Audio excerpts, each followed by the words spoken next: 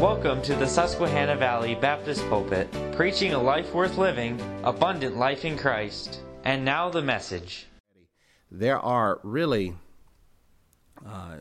three different aspects of the way you can look at end-time prophecy. You can look at it as not prophetical at all, and you could say that the book of Revelations is all metaphors and similes, and the horse isn't really a horse, of course, unless that horse is Mr. Ed. You look at it that way, and it doesn't mean anything. It means whatever you want it to make. That's one way to look at Bible prophecy. Another way to look at it is to say that Bible prophecy was already fulfilled. And if you take the position that the Bible prophecy is already fulfilled, or to some extent is almost already fulfilled, that is a preterist position. And then you would look and you would perhaps say that the book of Revelation from chapter 6 through maybe chapter 18 into chapter 19, was all fulfilled somewhere before, usually the number is 70 A.D. And then there's another way, and that is that the prophecy yet lies in the future.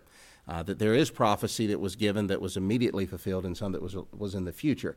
And if you look at it that way, then you're going to come to a way that is usually referred to as a dispensational point of view. And I thought it interesting to take a moment because there are many today, and many, I think, good people, but they hold what is called a mid-tribulational view, or a mid-wrath view, or I should say a pre-wrath or a mid-trib view. And they are the merging of the post-millennialist or the post-tribulationalist and the pre-tribulationalist. And essentially what they have is they believe that the Lord will come for his own at the end of chapter 6 of the book of Revelation. And those first portion of the chapter 6 where it deals with the four riders, that believers of this New Testament age will experience all of that. That's what they hold to it, and it's called a mid-tribulational viewpoint. Mostly from the end of chapter 6 onward, a mid-trib and someone like ourselves that would hold that the church is gone before, the saints are gone before chapter 6, we're in agreement from chapter 7 mostly on. But that is an important thing. And a text that they use, and they use it to some ability, is Matthew chapter 24. And that's what kind of in our mind takes me back here again and again and again. There are other texts that they use, Daniel chapter 9. Daniel chapter 9 really talks about three princes. It talks about the prince of the Messiah. It talks about the prince of the people that shall come, and then a third prince of the people that shall come. And that's what separates those 70 weeks there in Daniel. Well, a post, if you will, someone that is post-trib, if you will, or post-millennial, they believe it's already fulfilled. They look at that being fulfilled in an Assyrian ruler by the name of Antiochus Epiphanes. And then, of course, a mid-tribber, because he would not agree on all of that, would say that sometimes it's fulfilled with Herod the Great. Now, this is getting into the weeds quick, but I'm just telling you it does worth to go back and to look at Matthew chapter 24, and that's what our intent is. Now, if you'll look at the size of it, in my Bible, there's 51 verses. So we're not going to read it all, but we're going to work our way through it according to our notes, and I want to encourage you to read it. Equally, you will note in this handout that I've given you that there are other passages referred to that we will probably only have time to turn to or reference. But there are two other passages, Luke chapter 21 and Mark chapter 13. Mark chapter 13, Luke chapter 21, and Matthew chapter 24. Really, if you read them, they're all parallel accounts. They're the synoptic coverage of the Lord's Sermon on the Mountain. So essentially, it is the POV, point of view, of Mark, Luke, and Matthew. And if you read it, you'll be like, oh yeah, I see this right here. I know what's going on right here. I've got this. And that's where they're at. And so it would do us well to consider these things. Matthew chapter 24. Matthew chapter 24. A note here in the few first verses, and Jesus went out and departed from the temple. It's an important time frame. He had departed from the temple, and his disciples came unto him for to shew him the buildings of the temple. Let me say right there that this was a fantastical building for its time and age. It had been destroyed around 586 BC, and you'll read of men like Ezra that will come back and build upon it. And then in the intervening time before the Lord's coming and after Nehemiah and Ezra's time frame, there is 400 what we call silent years. Some folks will say that it's the time between Malachi and Matthew. And in context, they're correct, but Malachi came before Nehemiah. So you just keep that in mind. But there's 400 silent years. And during that time, there was something of a kingdom of the Jews. They had returned. They had set up a kingdom. They had thrown off, to a great degree, the yoke of Antiochus Epiphanes, and they had established something of what is called the Hasmonean dynasty, or commonly referred to as the Maccabees. And during that time, the temple would wane in its physical abilities, its structure. It got damaged at times.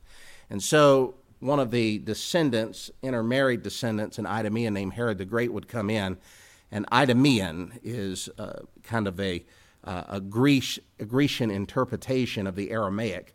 But do you know what Idumean means?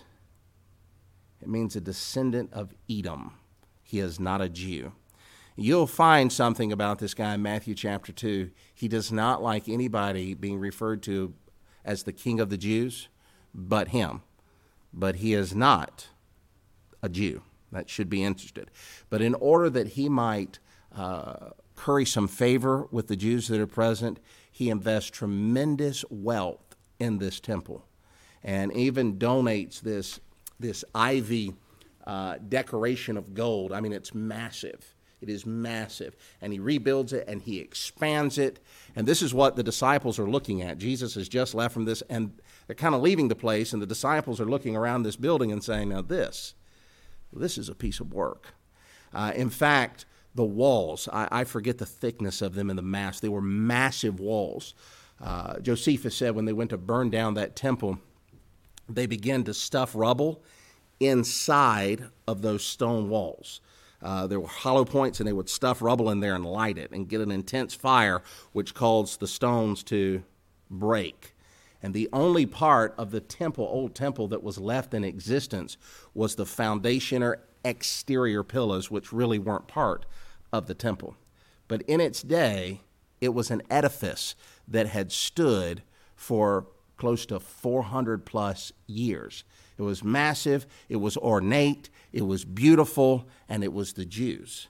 And of course, if you'll keep in mind that even with the temple modifications that Herod made, it didn't hold a candle to Solomon's temple that stood for the better part of also 400 to 500 years. And so they're admiring this. And notice what Jesus tells them in verse number 2. Jesus said unto them, see ye not all these things? Verily, I say unto you, there shall not be left here one stone upon another that shall not be thrown down.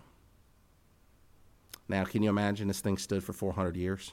Imagine your disbelief, and let me be committing a little sacrilege here. Imagine you have the opportunity to go to Washington, D.C., and you're wandering around and you're looking at some of our national edifices. Maybe you're at the Capitol building. Maybe you'll get an opportunity to tour the White House, but particularly the Capitol building. It's fairly expansive. It's multi-level. It's got columns, crepes, and all this fancy stuff. And you look at it and you think about what it's endured and how long it has been standing, and someone looks at you and says, verily I say unto you, there shall not be left here one stone upon another that shall not be thrown down. What would be your initial heart thought? A couple things, right? Some of us might say, over my dead body. Right? I won't live to see the day. I'll do whatever necessary to preserve that. If we could be possible of thinking that, know that these disciples and Jews would feel the same. Not only is that temple the center in worship, but it is the center of their very existence. Why do you think they're still fighting about the Temple Mount? This is pivotal to their existence. We might look at that and say, how could it ever be? I mean, 200 plus years is going to stand forever. Anything that stood 200 years is going to stand forever. Don't think that thought didn't go through their head. And then you might think, well, that would be a sad day indeed. Well, I'm going to tell you, the disciples also thought, considering the source of this prophecy, they looked at Jesus and said, well, if this is going to be turned upside down, man, that would be a sad day indeed. Keep reading. And as he sat upon the Mount of Olives, hence is why we call this the Olivet Discourse. He is not preaching to a mass of individuals that are mixed with believers and unbelievers. That's the difference between Matthew chapter 5, 6, and 7. What do we call that? Who's he preaching to? The multitude. They're mixed. What do you mean? There's some believers and some non-believers. But here, who is it? Verse number 3. He sat upon the Mount of Olives. Who came to him? Okay, so they believe what he's saying, right? They know who he is. They've communed with him, but they've got a couple of questions. Now, in their mind, well, let me just keep reading. They came to him privately saying, "Tell us, when shall these things be?" Particularly, they clarify that question with two others. What shall be the sign of thy coming? And of the what? End of the world. Now, was the temple destroyed? Absolutely. Was that the end of the world? Was it the end of the Jewish world? Well, I hope not, because John had not yet completed the canon of Scripture. But the temple was destroyed. But as they begin to talk, I want you to keep a mindset that we'll revisit at the end of this lesson. These disciples, where are they eschatologically? What are all of the disciples, the 12 that are gathered, where are they at eschatologically? Looking towards the end time, what do they know about the end time? I'm going to ask you, do they know anything about the rapture? How do you know that? Paul said, "Behold, I show you a mystery. We shall not all sleep, but we shall be changed." I don't know anything about that. In fact, look over in John chapter 11. Now, what's the chapter title for John 11? Resurrection, particularly of who? Of Lazarus. Lazarus would kind of be like one of these disciples. He's a pious man, he's a good man, he's a godly man. He believes Jesus Christ is the Messiah. He is a Jew. I want you to note this.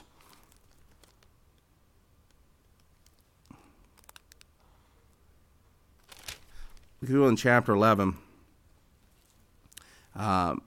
Mary and Martha talking there, and I want you to notice in verse 21. Then said Martha unto Jesus, "Lord, if thou hadst been here, my brother had not been dead. But I know that even now, whatsoever thou wilt ask of God, God will give it to thee." What's she referencing? I know you have the power to give him life. Thou art the Christ. And Martha, and Jesus said unto her, "Thy brother shall rise again." What does her Hebrewic eschatology tell her? When we go to a funeral, what's the Bible preaching preacher say? We shall not all sleep, but we shall be changed. They'll talk about the resurrection. Did you do a graveside service of a believer? Any preacher that has any worthy of theological salt in his body is going to reference the immediate resurrection that could happen, will he not? He'll talk about this being resurrection ground. That the Lord's coming, they which are dead and alive shall rise first, and we which are alive and remain shall be, our pods are called away. Every one of them will mention that if they have any theological truth to them. Well, Martha is a Jew. She's in a different dispensation. There's some things she don't know, and she reveals it in the next statement. Notice what she says. Jesus said, "Thy brother shall rise again." Notice what she says. She said unto him, "I know that he shall rise again in the resurrection at the last day." If I can give you the Hebrew equivalent language, it's duh. Duh. I know he's going to, Lord, I know that at the last day, note the emphasis, is there an S on the end of the day? No. She is not talking about a series of years like we would sometimes say the end times or the last days, like 2 Timothy chapter 3. She is talking about the last day. Think Revelation chapter 20. Think Daniel chapter 12. I know that he has died in faith looking for the work of the completed work, the vicarious work of the Messiah of Christ. I know that he's going to live again at the last day before you've set up your kingdom. That's what she's talking about. Now go back over to Matthew chapter 24. The reason I set that is I want you to consider their mindset to the thing. They're not thinking about the rapture. They're thinking about the end of all things. If I can put it in a New Testament expression, they're asking him, Lord, what precedes your Revelation chapter 20 coming when your saints come and you establish your kingdom? That's what they're wanting to know. In fact, I would go back and I would say that that's exactly their mindset here at this time. How can the temple be destroyed, Lord? What about Daniel's prophecies of the abomination of desolation? What about Daniel's prophecy about the kingdoms? What about Isaiah's? A third of Isaiah's prophecies deal with the millennial kingdom. In fact, in the Old Testament, as I read the other week, there's about 300 prophetical mentions in the Old Testament, the prophetical writings. There's still about 200 of them that haven't yet been fulfilled. What do you mean the temple's going to be torn down? And they've gone to him privately, just in case, that's how we ought to go to one another, right? Lord, what do you mean by all that? The people have cried, Hosanna, Hosanna. You've got a triumphal entry. Lord, when are you going to sit on your Father's throne and declare a kingdom? Notice your notes, getting a little bit behind here. When seeking to interpret prophecy, one will quickly find it is not an easy task. Extremes abound. One extreme, the belief that a prophet always spoke out about a definitive historical situation. That's one extreme. Thus causing each prophecy must be fulfilled in an immediate and near state. One extreme in interpreting Matthew chapter 24 is to say he was only talking about 70 A.D., which is just 35 years away. Note a second extreme. A second extreme would be some moving to the other extreme, saying that you can read the future even in past events. So therefore, if the prophet mentioned a particular nation in the past, then that stands for a contemporary nation today. Sometimes in the Old Testament, you'll see a mentioning that God will make about an eagle, and there's been many, and oftentimes their dispensationalists get carried away with themselves, and they'll say, look, that eagle, that's definitely a mention of the United States of America, because after all, that's our national bird. Those are your two extremes. One's over here, and they do it. I've read books where they're talking about trees at the New York Ground Zero, and that tree's in Jeremiah, and it's this tree that falls down. They're on this far extreme. They've moved away. There's no way the individual's presence that heard it could have known any indication whatsoever of what God was talking about. There's two extremes. One, it had to already happen, and one, we've got to kind of force it to happen. The best view when dealing with biblical prophecy is to note the historical background of each prophecy. If the fulfillment of said prophecy cannot be accounted for in the immediate or the near immediate, its fulfillment must be in the future. And that last stance is how we're going to look at Revelations chapter 6 through 19. But did the Lord put anything in Matthew chapter 24 accidentally? Did he say something he didn't mean to say?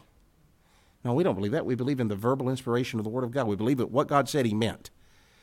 He didn't accidentally say nations and really mean nation. That's the indication. And so if it has not been fulfilled to detail, because, right, we can go to Zechariah the prophet, we can go to Micah chapter 4:8, thou Bethlehem, Judea, right? It was the birth of a Savior. We can go to Isaiah chapter 7, and all of the prophecies concerning Jesus Christ's first advent, his coming as a child, were they almost fulfilled or exactly fulfilled? To the letter. To the letter. Then why, when it deals with his second coming, would we not also deal the same way? And that's what I'm suggesting to you. Such is the case in Matthew chapter 24, the Olivet Discourse. Two important questions are often disputed about this chapter. Number one, does this passage have a global or local implication? Is it just around Jerusalem? Because then that can be 70 A.D. Or is it global? Because then that would yet lie ahead. And the second question is, has this prophecy already been fulfilled? And if you want to add to it, you could say, or is it yet to be fulfilled? Those are two questions we're going to look at. And like I said, there's a number of these verses that we are not going to be able to get to in the next few moments, but I want to finish this lesson for us today. It's our position that this passage has global implications. Now, let me give you 8 reasons. You've got your handout. This is one of the blessings of doing a handout. I can go quick. You just need a couple of words. Let me give you some reasons, 8 reasons why Matthew chapter 24 is global, not localized. 70 AD, the destruction by Titus and Vespasian of the temple was a local event. It did not involve the entire world, and I'm submitting to you when the Lord is talking about the coming and the end of the world here in Matthew chapter 24, he's not talking about 70 AD. He's talking on something on a global scale that will only then be fulfilled in the times of the Revelation. Let me give you this. Number 1, look at chapter 24 and verse 7. Notice what he says. For nation shall rise up against nation, kingdom against kingdom. Here's 8 specificities. In chapter 24 and verse 7, the common specificity of nations against nations. Here's the reality. 70 AD was not in the same mold. The kingdom against kingdom and nations against nation involves a large group. The Jews were not a nation in 70 AD. They were a provincial sect that inhabited the Judean countryside. Who were the 2 nations? You had the kingdom of Herod, the Idumean, who was allowed to reign because of the Roman procurators there in that realm. The Romans ruled it. You don't have nation against nation. What you have is a nation putting down a revolt. It's global. Notice the second thing. It's the specificity of the preaching of the gospel. You're there, Matthew 24. Look in verse 14. And this gospel of the kingdom shall be preached where? In all the world. Does that sound like it's local to you? What's all the world mean? That's why I take it. Everywhere. By the way, it couldn't have been fulfilled in 70 AD. The disciples were really just getting underway. The apostles, they're only 70 AD, you get thereabouts, you've only got certain churches into part of Europe. That's it. You're not around the world yet. Notice a second or third thing, rather. There's the specificity of the historical claim of world history. Look in verse 21. For then shall be great tribulation, such as was not since the beginning of the world to this time, nor ever shall be. All right, so here's the thing. If it's localized, right, what happened, if it's localized in 70 AD, the destruction had to occur, would have to be worse than it's ever been before. I can tell you this. Titus and Vespasian, father and son duo, was a top general in the Caesar at the time, slaughtered a lot of Jews.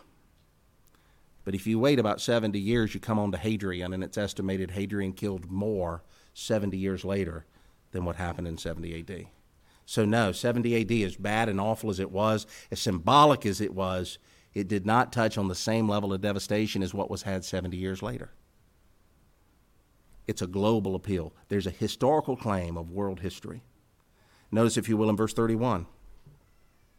And he shall send his angels with a great sound of trump, and they shall gather his elect from the 4 winds, from one end of heaven to another. That's a powerful synopsis there, but the idea there, the specificity of the gathering of the elect from the 4 winds. What's he talking about? They're everywhere. It's just not some localized view that this is Jerusalem only, and he's gathering around Jerusalem. No one could misinterpret. The disciples could not misinterpret thinking that Jerusalem was the world. A fifth one. This is in Luke chapter 20. I put 24. Did I? Yes, it should be chapter 21. Luke chapter 21 in your notes, and I'll just read quickly in verse number 20. He says, and ye shall see Jerusalem, it's parallel passage, ye shall see Jerusalem compassed with armies. Then know that the desolation thereof is nigh. It was not fulfilled in 70 AD.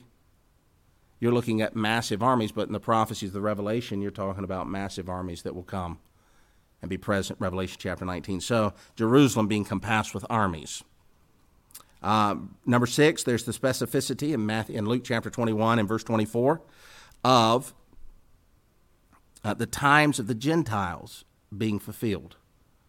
Well, if the times of the Gentiles being fulfilled, if it was fulfilled locally in 70 AD, why are we still having Gentile domination at this very moment?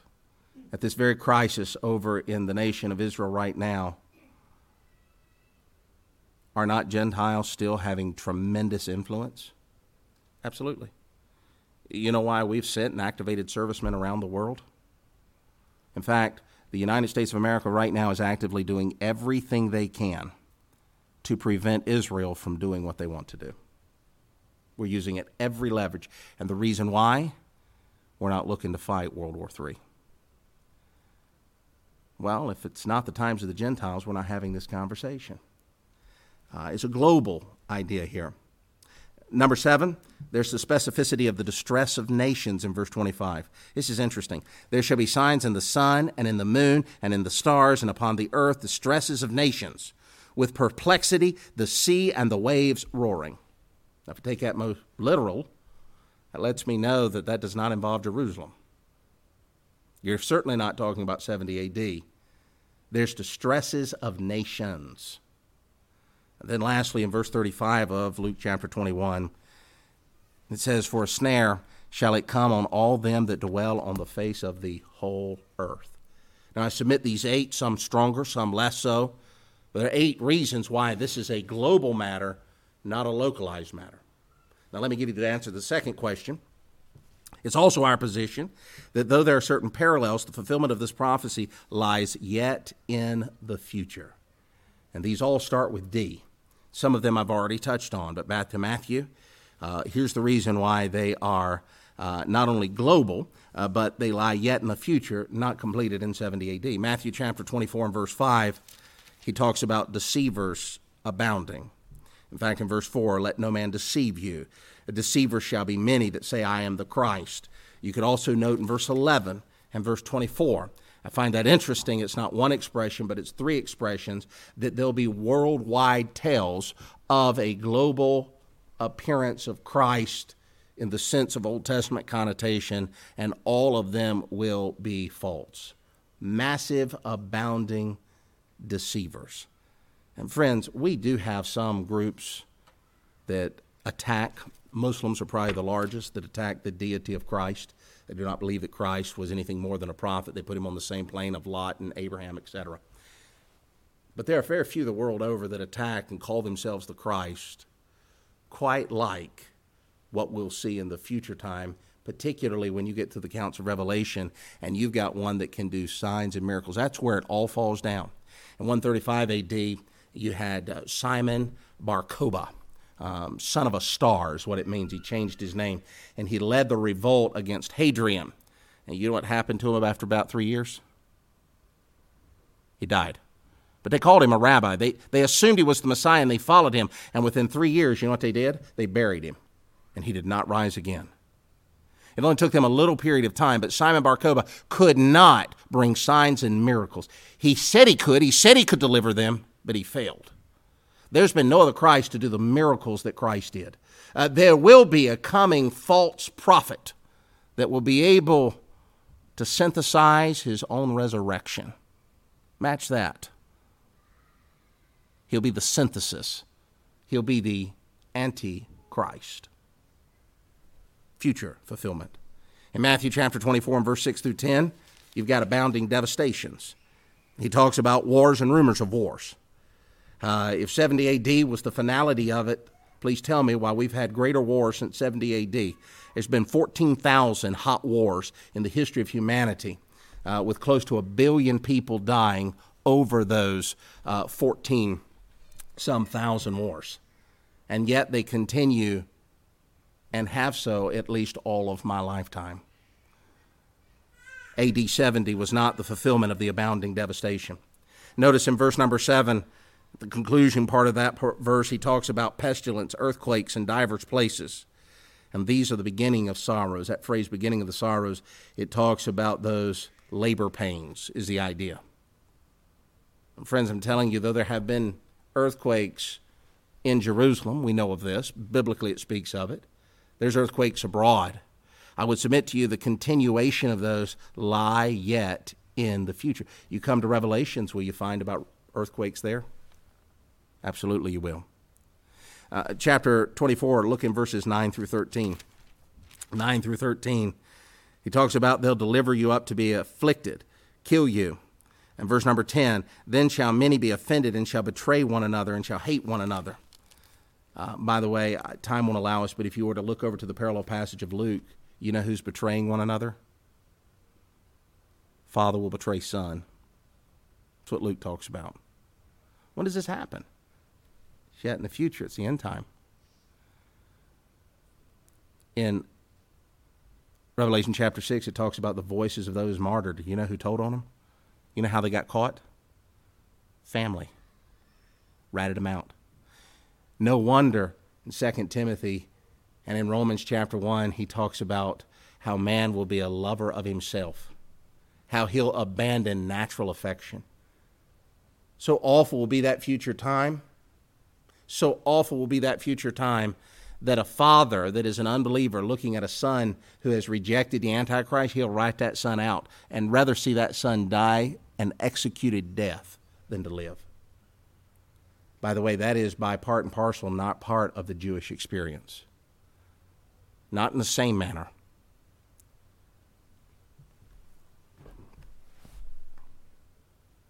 Luke chapter 21, you'll find about the abounding destruction of Jerusalem. Jerusalem's still present. There's never been a time in human history where the Jews have not been present in the land of Israel. There's Jews now still in Jerusalem.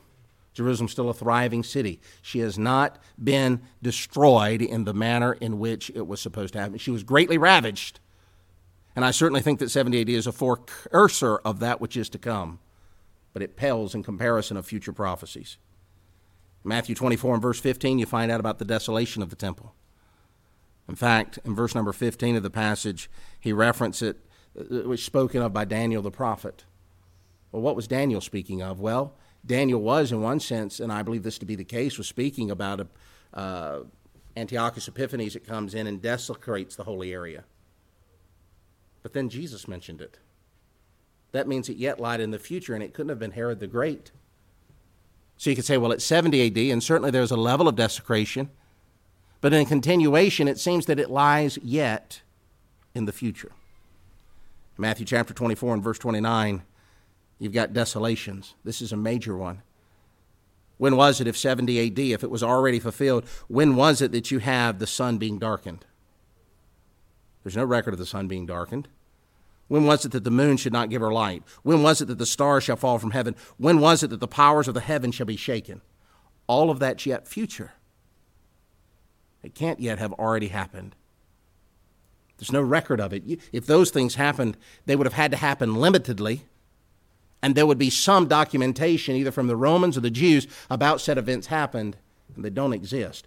Yet the book of Revelation talks about one day they will. The only way to escape this one is to say that it doesn't mean what it actually says. And what a travesty to start changing the themes of Scripture, because then all of a sudden eternal security does not mean eternal security, and the death of Christ on the cross does not mean what it means, and Christ even is not Christ. Lastly, Matthew 24 here in 30 and 31, you have the abounding diadem. And I'll read this. And then shall appear the sign of God, the sign of the Son of Man in heaven. Then shall all the tribes of the earth mourn, and they shall see the Son of Man coming in clouds of heaven with power and great glory. And he shall send his angels with a great sound of a trumpet, and they shall gather together his elect from the four winds, from one end of the heaven to the other. Let me ask you a question. Do they see him? They shall see the Son of Man coming in the clouds. Well, that's a marvelous thing to consider. It tells me Revelation 19 as he's descending with his saints and gathering up all of the Jews from around the four corners of the earth, the world shall behold him. 70 A.D., did the world see Jesus Christ? No, he had already ascended many years before that. This passage that the Lord gives his disciples is not one in which Christ communicated history. The disciples were fully cognizant of Hebrew history. These disciples supposed the kingdom of God was going to immediately appear. With the crowds gathering with Hosannas As he entered triumphantly and cleansed the temple, they fully expected him to establish his kingdom. This passage is one of future prophecy. It deals primarily with two specific questions the disciples had. Number one, what was the sign of thy coming? Parousia. Usually it means your presence, your arrival, but it can also mean your manifestation. And this is the way in which they were using the word. They were not using it in the technical sense like you'll find the Lord using it in verses 27, 37, 39, also in some of the Pauline epistles. For the disciples had no idea that Jesus Christ was even leaving. They were asking him about his coming, where he is going to be manifest. He had already told them when he asked, who sayest thou that I am? And Peter said, the Christ. He said, flesh and blood hath not given this you, but my Father which is in heaven. And he charged them that they do what? Tell no one. This is what the disciples are rehearsing in their mind. When's that time where you're made manifest? When's that time when the whole world is going to see you present? And secondly, he said, what is the sign of the end of the world? You know, this phrase, the end of the world, is used in Matthew chapter 13 twice. The Lord used it, and it signified the gathering of the wicked for judgment. These disciples were curious about the coming of the Lord and the end of this world system. And for these some 15 reasons, we hold to the theology that this Olivet Discourse has global implications and is of great future influence. Father. Thank you for listening. If you'd like to contact us, please write us at P.O. Box 126-541, Harrisburg, Pennsylvania 17112, and visit our website at www.svbcpa.org. Until next time,